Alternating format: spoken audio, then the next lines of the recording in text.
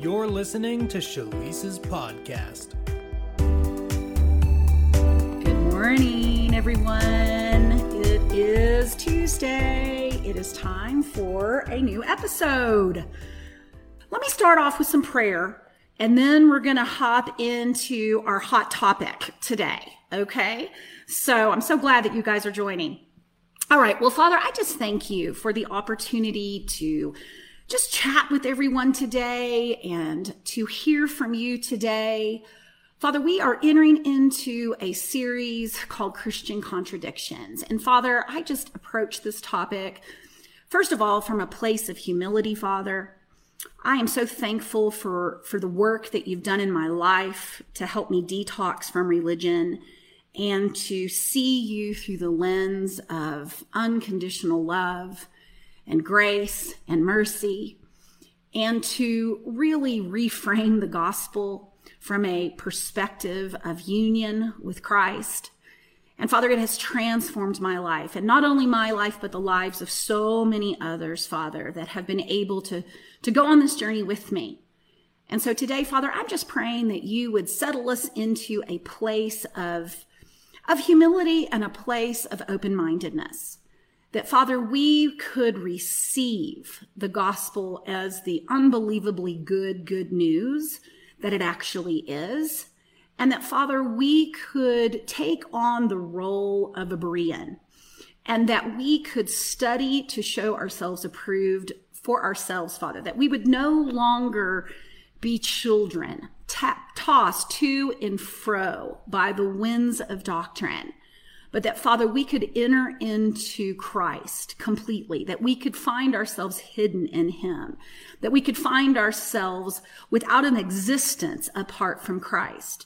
And from that place, Father, recognize that there is no separation from God, and that it is an illusion, that we were alienated from you, honestly, in our minds, God, but you are renewing our minds to the truth of what Jesus accomplished on Calvary, what he accomplished through his death, his burial, his resurrection, and his ascension, not just for the church, Father, but for all of humanity.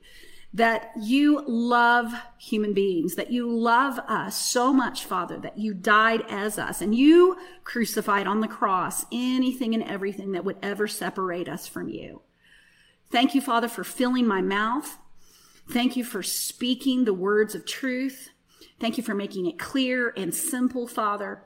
And we just yield to you, Father, for the words that you're wanting to speak to all of us today, Father. Thank you for encouraging us, for opening the eyes of our understanding, Father, and causing us to love you and love others and love ourselves the way that you do. In Jesus' name, amen, amen, amen. Well, awesome, you guys. This is a series that I really have been encouraged to do. It's one that I probably have not put on the schedule for a while, because I know that it's going to challenge people, and I know that it is a process, that there is a move of God, honestly, in the church today to restore the foundation of the gospel message to a message that is 100% founded on our union with Jesus Christ. And this movement is going on in all spheres of Christian world. And I just happen to be one of many that has really been commissioned by God to help the church detox from religion and honestly just fall in love with the world, with people, the way that Jesus is in love with people. And unfortunately, today where we sit in America, we have a vast chasm between the church and the world. And we have a really big love deficit in the world. And so I am going to jump into this message today, truly as I prayed, just from a place of humility, because I have been on this journey, honestly, my entire life. For those of you who don't know, I am 53 years old at this point. I have been in church most of my life, was saved in a Baptist church, when I was 10 years old. and rebelled from God for many, many years because I just couldn't be a good Christian. And I just thought that God just was, an angry God, a judgmental God, a sin-focused God. And honestly, it caused all kinds of problems in my own life. I mean, my own testimony is really the testimony of meeting Jesus for myself and really detoxing from a lot of the very toxic things that I learned in the church. And so I want to start out today with, I want to start out honestly in the beginning. We're going to be talking about this problem of sin, this problem of judgment, and the way God is viewed. Is God a sin-focused God? Is God focused on the sins of the world? Is God judging the world? Is he judging America? Is he judging, what is he doing with all of the evil that's in the world today and all of the evil that's happening all over the place? What is God's role in this? What is he doing? And in order to do that, I think I have to back up and I have to start in the garden, because I think we have a diagnosis. We have a wrong definition of what sin actually is. And I have to go back to the beginning to actually unpack what is it that we're actually dealing with, right? Because the garden gives us a clue into really what the nature of sin is. And most believers have not really grasped this point. When we define sin, we normally think of it as something that is, like a list of do's and don'ts. And these are all the don'ts on the list, right? So the don'ts are don't lie, don't murder, don't be jealous, don't commit adultery, don't steal, don't covet in your heart. There's all of these things that we think about that are sin, right? And truthfully, sin is a completely different perspective than a list of do's and don'ts. And so when we go back to the garden and we look at the two trees that were in the garden, right? We have the tree of life and we have the tree of the knowledge of good and evil. Sin did not enter into the world until Adam and Eve ate of this tree, which was called the tree of the knowledge of good and evil. And if we go back and read the account of that in Genesis, it's a really interesting story. It's a really interesting, just perspective on the origin of sin. And so I want to go there. Let me just go back into it. I'm just going to read it in the Voice translation. So I'm going back to Genesis really quick. Okay, and we're going to go to Genesis chapter 2, and I'm going to start reading about the enemies. Actually, it's Genesis chapter 3. I'm going to start reading about how the enemy tempted Eve and how it led up to them eating of the tree of the knowledge of good and evil. And here's what it says. In verse 1, it says, of all the wild creatures the eternal God created, the serpent was the craftiest. And to the woman, the serpent said to the woman, is it true that God has forbidden you to eat fruits from the trees of the garden? Eve, no serpent. God said we are free to eat from the fruit of the trees in the garden. We are granted access to any variety and all amounts of fruit with one exception, the fruit of the tree found in the center of the garden. God instructed us not to eat or touch the fruit of that tree or we would die. The serpent says in verse 4, die? No, you'll not die. God is playing games with you. The truth is that God knows that the day that you eat the fruit from that tree, you will awaken something powerful in you and become like him, possessing knowledge of both good and evil. Now, I want to stop here for a moment because it's interesting that the tree was proposed to make us like God. And the trait of us being God-like was this knowledge of good and evil. And what I want to propose to you here for a moment is that good and evil in itself is not the issue. The issue is the knowledge of it. And the knowledge of it, what makes it so powerful, is that it causes human beings to be the judge. It puts us in the place of judging good and evil when that place was completely reserved for God and God alone. And so the root of sin is judgment. The root of sin is the knowledge of good and evil and being the one who determines what is good and what is evil. And if you keep reading here in Genesis, after, Eve ends up eating the tree and then gives it the fruit and giving it to Adam, in verse 9 it says, "Where are you?"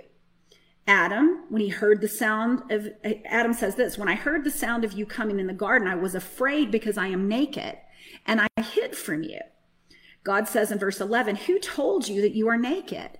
Have you eaten from the tree in the center of the garden, the very one I commanded you not to eat from?" Adam, pointing to the woman, said, It was she. The woman you gave me as a companion put the fruit in my hands and I ate it." And God says, "What have you done?" And Eve said, "It was the serpent. He tricked me and I ate." Okay, now the very first thing I want to share with you is that immediately after Adam and Eve ate of this tree, they absolutely were awakened in a sense. But truthfully, what happened is they honestly fell asleep. The God of this world blinded their eyes. And now all of a sudden, their perception of everything changed. They went from perceiving themselves, frankly, not even really being self-conscious, to all of a sudden judging themselves as evil or wrong, ashamed. They were, instead of going from naked and unashamed, they went to naked and ashamed. And now they're hiding from God, and their consciousness changed. And now there's this blame going on, right? There's this, Adam now is blaming Eve for his own actions. There's this whole different way that now Adam and Eve are relating to one another and they're relating to God. And this break in relationship, this break in their ability to see one another as innocent and their ability to see God correctly was completely destroyed by the knowledge of good and evil. And that's the first thing that I want to share, okay, is that sin is not a list of don'ts. And it's not this relationship with, well, I'm just going to be good. And then if I'm good, then God will love me. Or if I'm good, God will bless me. Or if I'm good, XXXXXXX.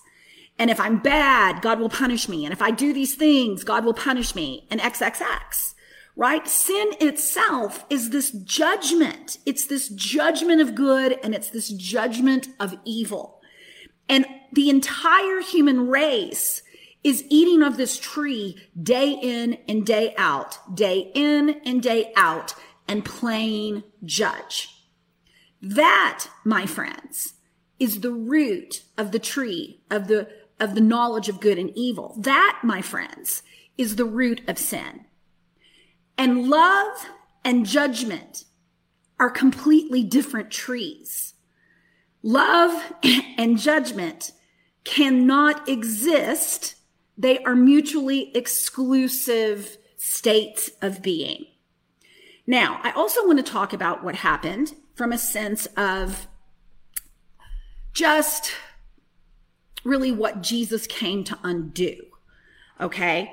In Romans chapter, I want to go to Romans chapter 4. Okay, let's just go there for a moment. Actually, Romans chapter 5.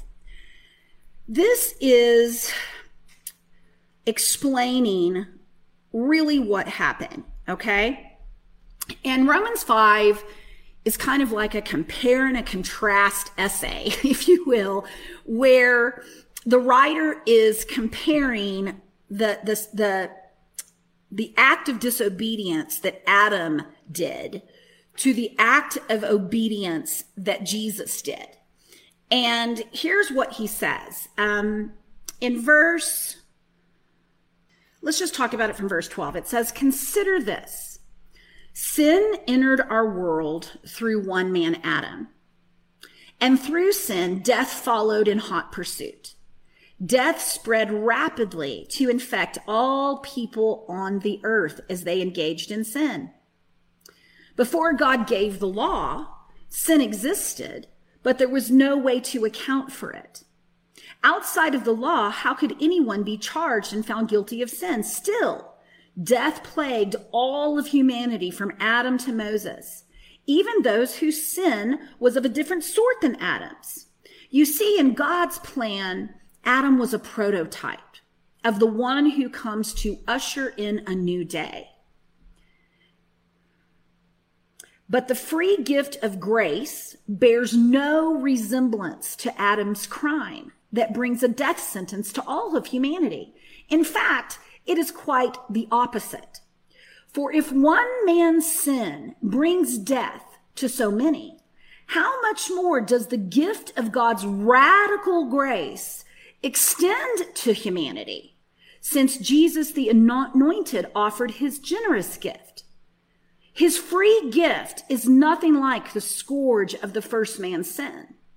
The judgment that fell because of one false step brought condemnation, but the free gift following countless offenses results in a favorable verdict, not guilty. If one man's sin brought a reign of death, that's Adam's legacy.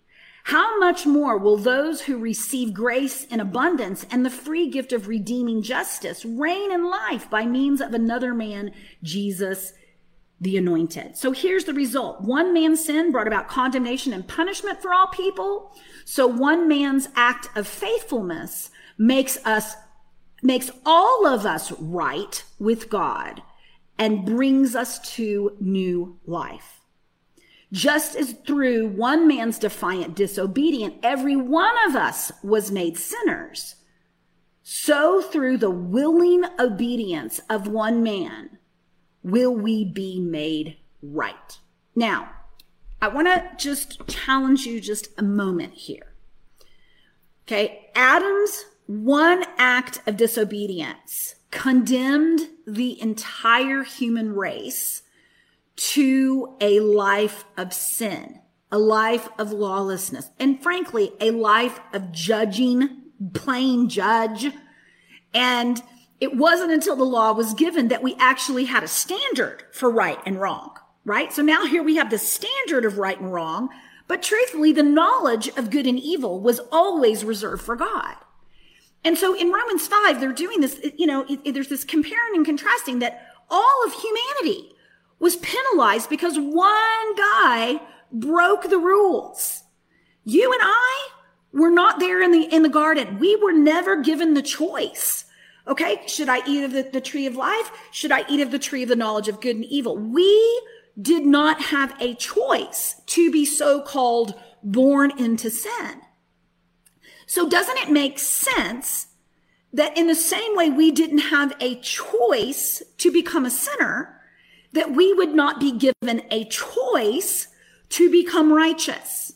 Now, I know that this is going against a lot of what we've been taught in church, but we need to examine it.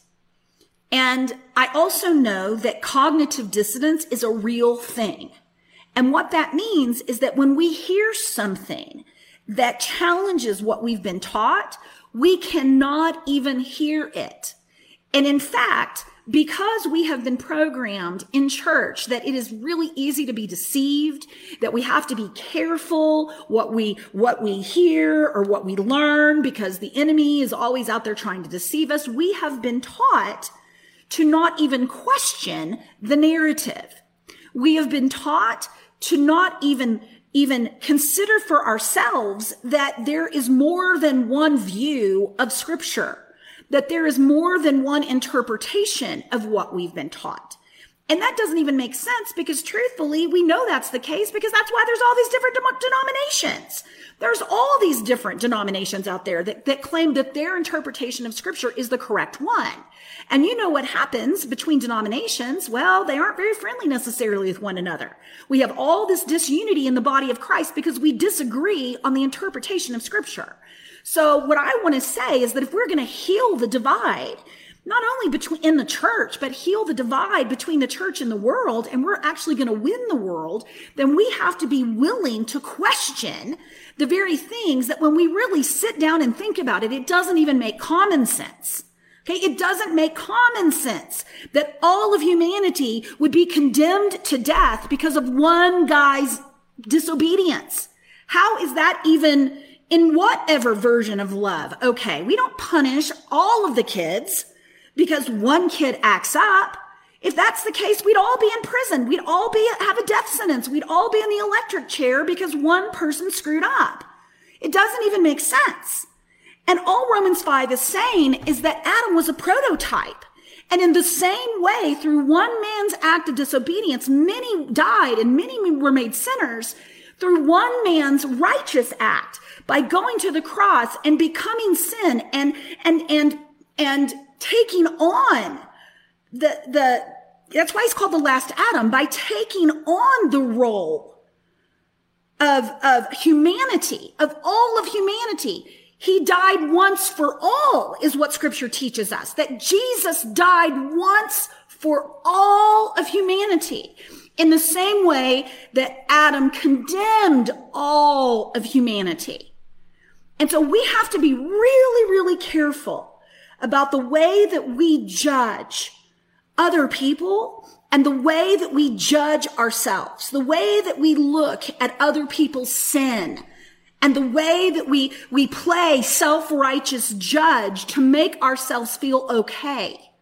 We have to let go of this classification of people that are sinners and people that are righteous and people that are accepted by God and people that are rejected by God. And we have to lay down our relationship with the tree of the knowledge of good and evil.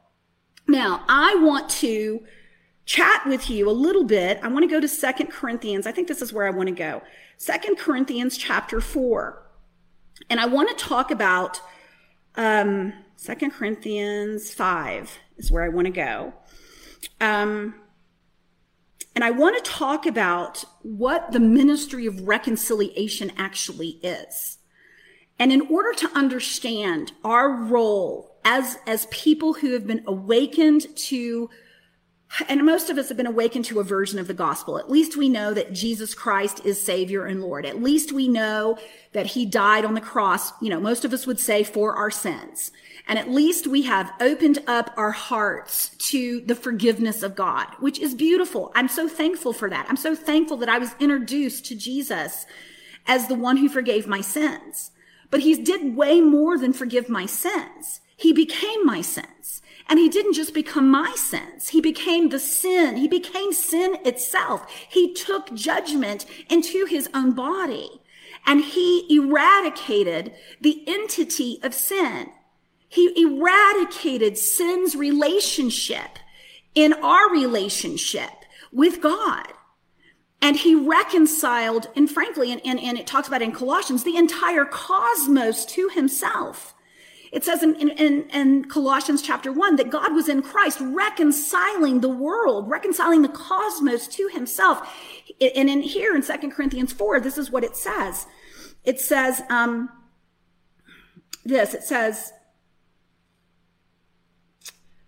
verse 14, you see, the controlling force in our lives is the love of the Anointed One. And our confession is this: one died for all. Therefore, all have died. He died for us so that we will live, not for ourselves, but for him who died and rose from the dead. Verse 16, because of all that God has done, we now have a new perspective. We used to show regard for people based on worldly standards and interests. No longer. Therefore, if anyone is united with the Anointed One, that person is a new creation. The old life is gone, and see, a new life has begun. All of this is a gift from our Creator God, who has pursued us and brought us into a restored and healthy relationship with Him through the Anointed. And He has given us the same ministry of reconciliation to bring others back to Him. It is central to our good news that God was in the Anointed, making things right between Himself and the world. This means He does not hold their sins against them, but it also means He charges us to proclaim the message that heals and restores our broken relationships with God and each other. Okay, I'm going to read this one more time, you guys, because it's a really important point. It is central to our good news that God was in the Anointed, making things right between Himself and the world. This means He does not hold their sins against them. But it also means He charges us to proclaim the message that heals and restores our broken relationships with God and each other. So we are now representatives of the Anointed One, the liberating King. God has given us a charge to carry through our lives, urging all people on behalf of the Anointed to become reconciled to the Creator God. He orchestrated this. The Anointed One, who had never experienced sin, became sin for us, so that in Him we might embody the very righteousness of God. Okay, I want to read that last scripture to you in the Passion Translation. It reads this way. It says this: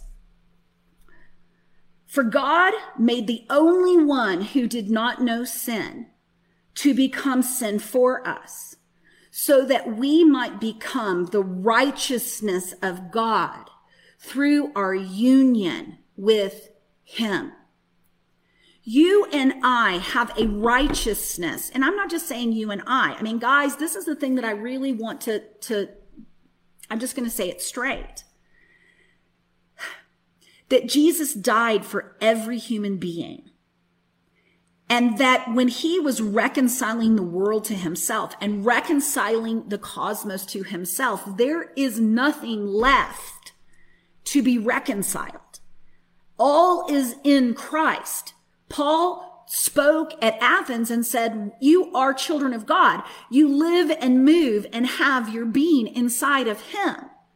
But we have been programmed with this us and them mentality. And we think that somehow the righteousness of God is just reserved for those of us that have been awakened to this reality. And the truth is, there's only two kinds of people, believers and unbelievers. There's only two kinds of people, awake and asleep. There's only two people that have been told the truth about reconciliation. They've been told the truth about what has happened to them. They've been told the truth about the new creation. And as they've been told the truth, they begin to experience it. And this is a completely different message than the message that most of us have grown up with, believing that it is the gospel. And we have to challenge these ideas because it changes the way we see human beings. And it takes us out of the role of judge. It takes us out of playing judge. It takes us out of the role of having a righteousness, even based on the fact that somehow we're awakened. We have this we're better than people. And I'm telling you, I know that this is not conscious. I know that we're not doing it on purpose necessarily. But we have a relationship, most of us, because we have an unrenewed mind that is constantly playing judge. And we are judging good and evil, good person, good behavior, bad behavior, rather than seeing everyone in Christ, we all have no room to boast. Salvation is a gift. It is completely the act of one righteous man. He did not ask our permission. He did it while we were still lost in our separation from God. In Colossians, it says we were alienated from God in our own minds. And we have to awaken to the reality that God loves the world. God loves the world. God loves the world. God loves the world. He loves every single person. And he has reconciled every single person. There is nothing left to do except to pronounce and announce, you are one with God. Everything that was ever in your past that would separate you from God has been annihilated in the death and the burial and the resurrection of Jesus Christ. In fact, you are co-identified with him. In fact, his crucifixion was your crucifixion. His burial was your burial. His resurrection was your resurrection. And his ascension was your ascension. You're a new creation. You are in Christ. You are righteous. He became sin and you became righteous. He undid the work of Adam. You've been redeemed. You've been translated. You are an entirely new creation. You guys, this is such an important distinction, because if we think that God is holding sins against people, then we do not understand what Jesus did on the cross. If we think that Jesus is like Santa, making a list of who's naughty and nice, gonna check it twice, and he's gonna bless us and take away blessings and punish us and all of these things based upon a relationship with the knowledge of good and evil, we have missed the point. We have completely missed the point. And we have permission. In fact, we are commanded to fall in love with the human race, that we are the representation now of Jesus. We are the representation of the Father now. We are his body. We are his hug. We are his hands of healing. We are his message of encouragement, his message of good news. It's good news. You know, most people have not even done a study. I'm just going to throw it out here, guys. Most people have never even done a study of hell. Not for themselves.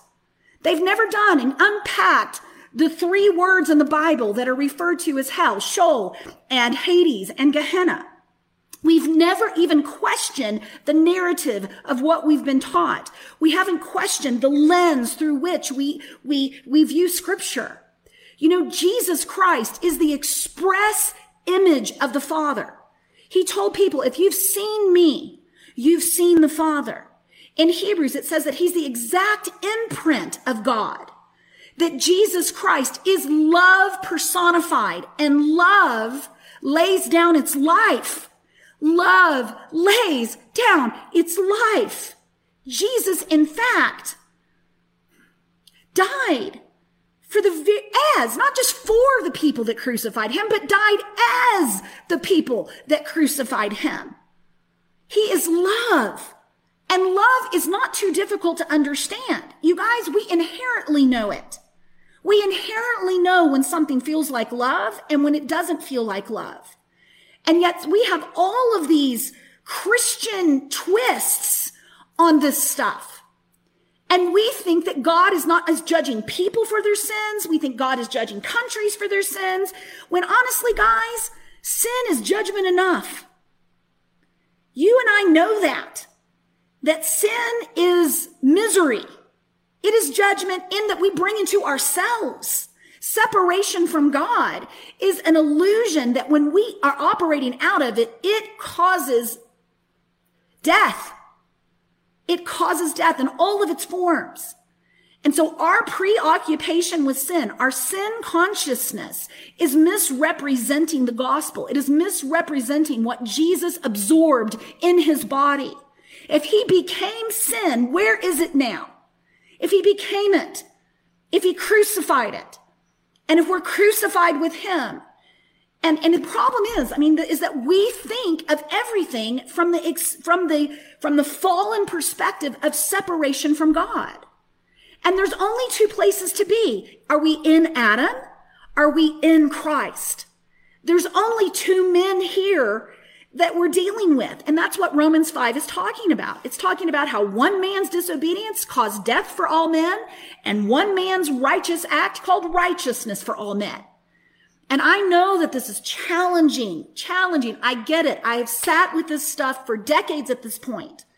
It is not something that I just one day, just all of a sudden could understand. But I did have to question it. I had to question, what is love? How can the fruit of the Spirit be, patience and kindness and self-control? How does Jesus love his enemies? Does he really love his enemies? Does he really love his enemies? Does he really love the world? Does he really love, and has he really reconciled all things to himself? Are we really reconciled? Are we really one with God now? Or are we in, playing religious games where, we have all of these things that we do to try to please God rather than living inside of God and recognize that he's eternally pleased with us and we've been eternally chosen? Most of us haven't even realized that because the Lamb was slain before the foundation of the world, from God's perspective, we were in Christ before we were in Adam. And that we were chosen in love, in God, before Adam sentenced all of us to death. We were chosen in love. Our origin is not in Adam. Our origin is in him. Our origin is in God. And this changes the way that we see ourselves. It changes the way that we see our neighbors. Most of us still believe that we still have a sin nature, that there's some kind of battle going on internally, rather than recognizing that we've been placed in Christ. We are righteous and holy and blameless. We are perfect. And the only thing that's left to do is renew our minds and to stop being alienated from God in our minds. That now we just have a mind renewal project, that what Jesus did is finished.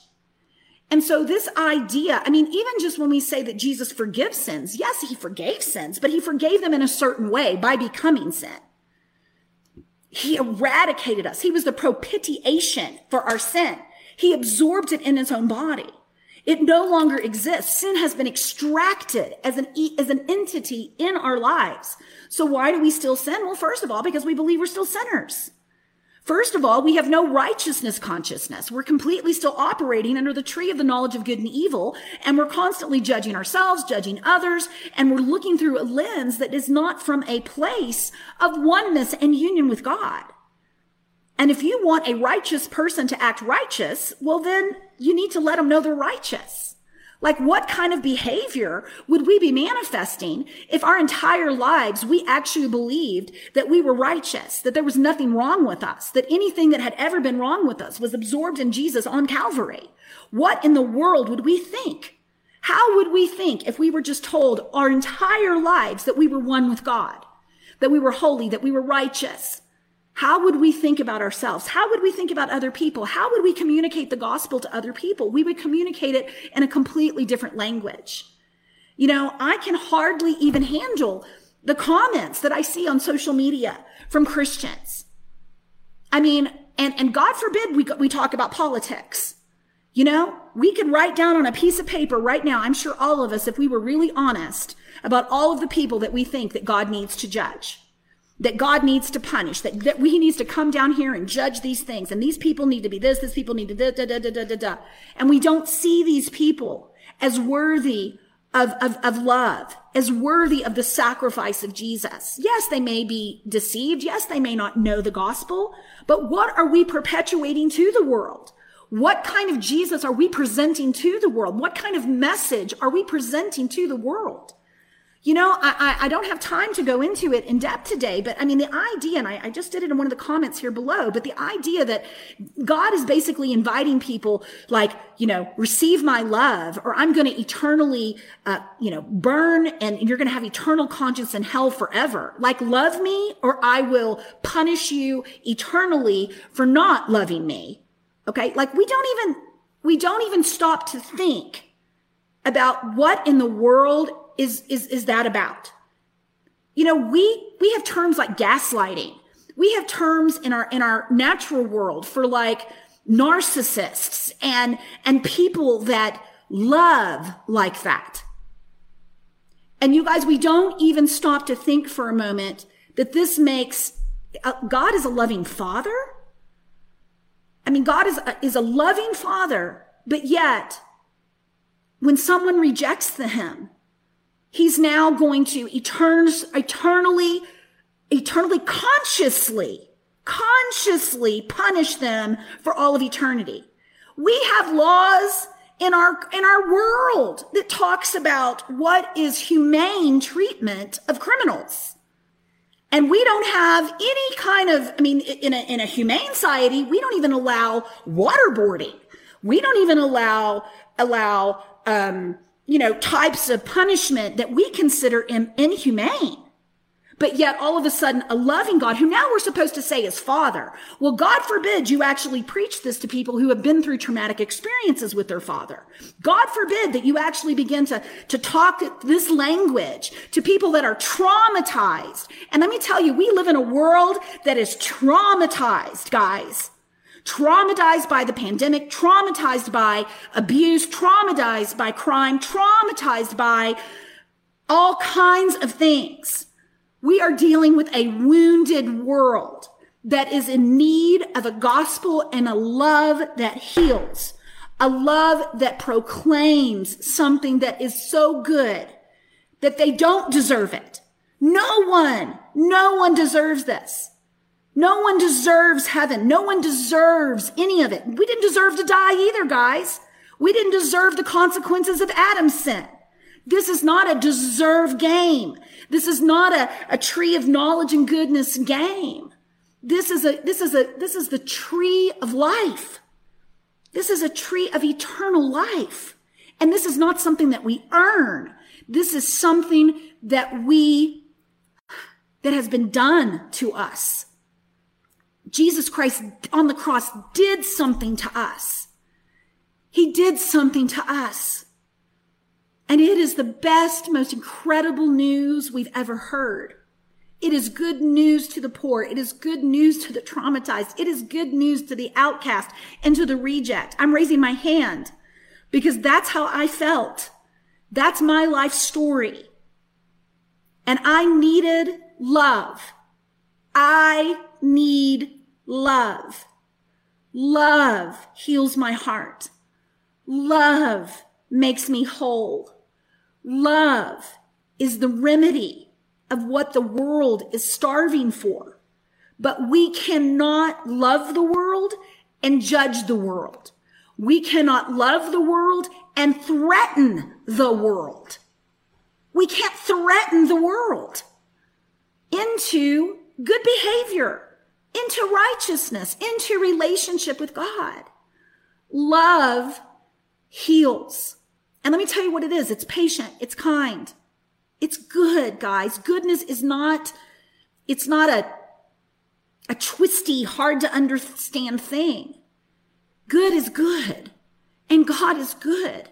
His mercy is new every morning. He's merciful. He is kind. He's not counting men's sins against them. He's not judging the world. He's loving the world. And he wants us to be a reflection of the new creation. So is it not a choice we need to accept? Yeah, but listen to this. It's no brainer to accept it.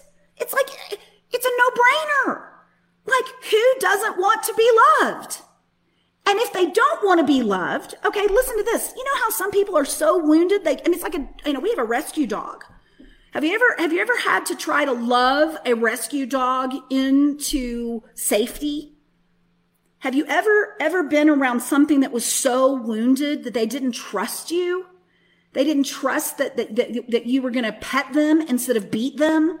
You know, I mean, guys, human beings are no different. I mean, it takes patience to love hurting people. It takes patience to love people who have been taught their entire lives that they are worthless, that they are, and people aren't, they're complicated. People are messy. Love is messy. Love is messy, guys. Jesus gets down in the mess with people. You know this to be true if he's been in your mess. He's the most incredible person you've ever met. He sits down with you in your mess and he doesn't condemn you. He tells you just don't know who you are. You're royalty. You're a princess. You're so valuable. You're so valuable that I died for you. I became anything that would ever separate you from my love. He is so real. I love that he became a man. I love that he can relate. I love that sinners were attracted to him. I love that religious people were repelled by him. I love that he went and had dinner with Zacchaeus. I love that he chose Matthew, a tax collector. I love that he took regular people who weren't religiously trained and said, hey, I'm going to choose you. You are the chosen ones. I love that he went to, visit the woman at the well when no Jew would even talk to women. I love that he told his disciples when they wanted to call down fire on people because they rejected Jesus. He said, you don't know what spirit you are of. That Jesus Christ came to seek and save that which was lost. I love the story of the prodigal son who wasn't punished, but was given an inheritance, who was reminded of who he was. You guys, it's all in the scripture, but here's the thing. We can make scripture mean anything. Guys, we can find scriptures to validate genocide.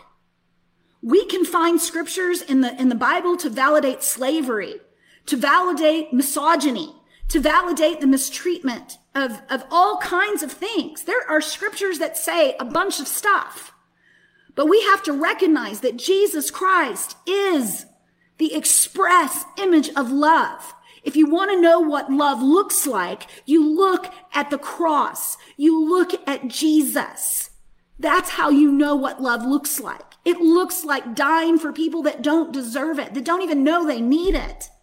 It looks like choosing people before they were born, before they ever were going to find out something was wrong with them, before they ever found out that there was these rules of good and evil, and if they didn't follow them, then they were bad. It looks like that. It looks and it feels like the most incredible thing you've ever heard. And so here's the thing. Who won't choose it? If people aren't choosing it, it's because they don't get it. And they're not going to get it as long as we're preaching a lot of the nonsense we're preaching. A lot of our sin-conscious, judgment, self-righteous nonsense. I love the idea that I get to once again just love people. That I don't have to be afraid of people's sins. That I don't have to disassociate with people that don't know Jesus.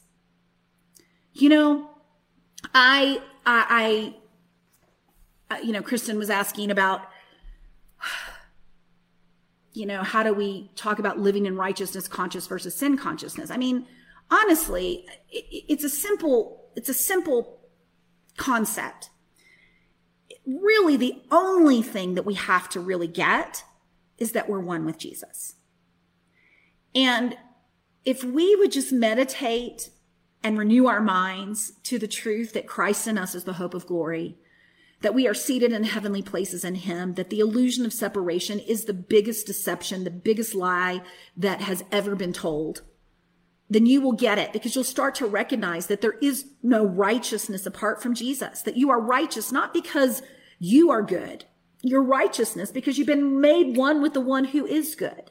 You're not worthy because you followed the rules or you fasted and you prayed and you read your Bible and you did all these Christian activities. You're righteous and you're good because you live in the only one that is good. You are worthy because you live in the one that is worthy. You almost have to change your language to we are worthy, to we are righteous. Why? Because there is no separation between you and Jesus. He that has been joined to the Lord is one spirit with him. You are the very, very temple, the very home of God. And any way that you relate to yourself as anything less than holy or righteous is an illusion. And so I know I've said a lot today, and I haven't even gone into like how this affects our end times eschatology. And I'm not even sure that that's even really my message to even preach to you guys. But it is my message to ask you to rethink it. It is my charge today to ask you to consider that there are many interpretations of Scripture. And there is another view of end times than the view that the majority of the Western church in America believes. There is something called a victorious eschatology. There is something it basically speaks of an ever expanding kingdom until the return of Jesus. There is an alternative to darkness just continuing to get darker and darker, and this thing, the Antichrist coming, and all of the things that we have been spoon-fed in Western evangelical Christianity. There are alternatives to this. And the end times message that most of us have been taught and we believe is a really young theology. It really is only from the Scofield Bible. It's really only from a guy named Darby, but most of us have never even questioned it. And there's a beautiful thing and a horrible thing called confirmation bias. And what confirmation bias tells us is that whatever we believe, we will find a confirmation for it. That when we believe something, we put a lens on it, and it's the view through which we see the world. It's a paradigm through which we see the world. And we will continually gather evidence of what we believe. And so if you believe in a victorious church, you will see evidence of that. If you believe in a declining church and an ever powerful enemy, then you will see evidence of that. And so we have to really be open-minded and begin to study for ourselves what it is that the gospel preaches. And when you get to the place where you start to understand the things that I have talked about today, the things that sin really is judgment, that the root of the sin is the knowledge of evil and good. And when you start to understand the message as the message of the gospel about our union with Jesus and being reconciled to him, and that the cosmos have been reconciled to him, and you start to read the epistles as a message about Jesus's victory, that he's seated far above powers and principalities and rulers of darkness and all of these things, you start to see death as just the last enemy to be defeated. And you start to realize what is actually possible for a resurrected church. And when I say a resurrected church, I don't mean a post-mortem resurrected church. I mean a right now resurrected church that is living inside of the resurrected Christ, the resurrected King. When you start to realize that resurrected Jesus is now here on the earth in the church, and that we've been commissioned to do the same things that he did and even greater works, all of a sudden, when all authority has been given unto him, and now we are, it says that he will be established there until all of his enemies come under his feet. Well, where are his feet? Well, his feet are the church. And you start to recognize that at this increase of his government, there will be no end, that there is a victorious version of this story. And I'll tell you, I could go on and on about this, but I guess my challenge is that we've got to learn. We've got to study. We've got to undo the things that we have not learned, we've learned wrongly. And we've got to recognize that there is a good news that leads people to repentance. That the goodness of God is enough for people to believe in God. That the good news is so good that just hearing it causes people to start to pray in the Spirit. That's what happened in the book of Acts. right? I mean, there is a supernatural expression of the church and of the goodness and of the gospel that signs and wonders follow, that miraculously manifest the truth of that message. And so guys, I wanted to come on here today just to begin to unpack some of these things that we have been taught. You know, we have got to get out of the judgment seat. You know, God has judged the world innocent. And the good news of Christ is letting them know it, that they are innocent, that they are in Christ, that Jesus was the undoing of Adam, that they no longer have to live in relationship with the tree of the knowledge of good and evil. They no longer have to judge. They don't have to judge themselves. They don't have to judge others. They are simply called to love and see other people the way that God does, redeemed, healed, whole, and in union with him. So God bless you guys. I know I've unpacked a whole lot in this podcast today, and I probably have made, a lot of people angry. But I have to be true to the message of the gospel. And I have to let people hear a different perspective. Says, but it's in the Bible. How can we get to the truth, or is it all in our perspective? I'm honestly asking so that I can explain this to myself and others. My boyfriend doesn't believe that Jesus was the Son of God, or that he became our sin and died on the cross and rose again. But yes, God is absolutely good, and we do need to talk about the goodness of God. Well, here's the thing that I will say about that. Tiffany, the beautiful thing about living in union with Jesus, and the beautiful thing about being able to hear God's voice, and the beautiful thing about getting to this place in our lives where we are living as sons of God. Okay, sons of God, how do they live? Well, those that are led by the Spirit of God, these are the sons of God, right? Jesus only did what he saw the Father doing. Jesus spoke what he saw, what the Father spoke, right? So this is not, we're not leading people to Christ apart from Christ, right? We are loving people with the love of Christ that's within us. And, beating people over the head with scripture, I don't know if you've tried that, but that usually doesn't work so well, right? What it means is that in every relationship, especially with unbelievers, we are led by the Holy Spirit.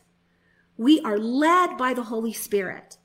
And when we are led by the Holy Spirit knows every single person on the planet. He knows everything about them. He knows how to unravel the trauma that they've been through. He knows how to unravel the lies that they've believed. He knows why they believe what they believe, and he knows when they started to believe what they believe. And so it really is as simple as being led by the Holy Spirit. Being led by the Holy Spirit. And so if we can't hear God, it's really hard to know what he's asking us to do in any given situation. And I refrain from just telling people this is the formula to lead people to Jesus, because people are more complex, especially in this day and age where they can Google anything, right? You can't just spoon feed stuff to people and expect them to get it anymore. I mean, everybody's so distrustful. Everybody's so cynical. Because we're fed all kinds of stuff every day in the media. So we have to be led by the Holy Spirit. We have to trust the Holy Spirit, and we need to pray for people. We need to pray with people. So I've got to run, but yeah, there's a last one. Can we share this with someone? Well, here's the thing. Here's the exciting thing about the way that we're doing these episodes now is that as they're going to be repurposed into a podcast. So that podcast will be coming out here very shortly. And of course, the podcasts are available on all of the popular podcast platforms. So iTunes, Spotify, Google Play, all of that. So, so you absolutely will be able to share this message. So let me pray and let me leave you with this. The bottom line is God loves people. And you've been given the ministry of reconciliation. But the way that ministry looks is not a one size fits all thing, right? The first thing is we have to get set free from the tree of knowledge of good in our own lives. We really have to let down judgment. And we have to meet people right where they are. I mean, we have to love them right where they are. And people instinctively know if you love them or if you don't. And then here's the other thing. We stand. We stand for a move of God in their life. We stand for a move of the Holy Spirit. And we're simply obedient to whatever it is that he's asking us to do. We make it harder than it is. And we just need to settle down into our own union with Jesus. Be the beloved ourselves. And then from that place, now we're prepared to see others the way Jesus does and love others the way that Jesus does. And love, you guys, love remains. Love is the greatest thing. Love is the aim of our life. Love is the point. Love is God. So God bless you guys. Thanks for joining today. Hope you enjoyed the message. Have a great week. Thanks for listening to Shalisa's podcast. This recording is, in part, made possible by our listeners. To partner with us, visit Shalise.com, where you can donate and help us spread the good news of our unshakable union with Christ around the globe. You can also find a link there to download Shalisa's book, The Path, for free. And if you're ready to discover the call of God on your life and the purpose he created you for, then visit us at Shalise.com and watch Shalisa's free training, where you'll hear 5 keys to hearing God about your life purpose and transitioning into it. Thanks again for listening. Until next time, don't forget, the world needs the Christ in you.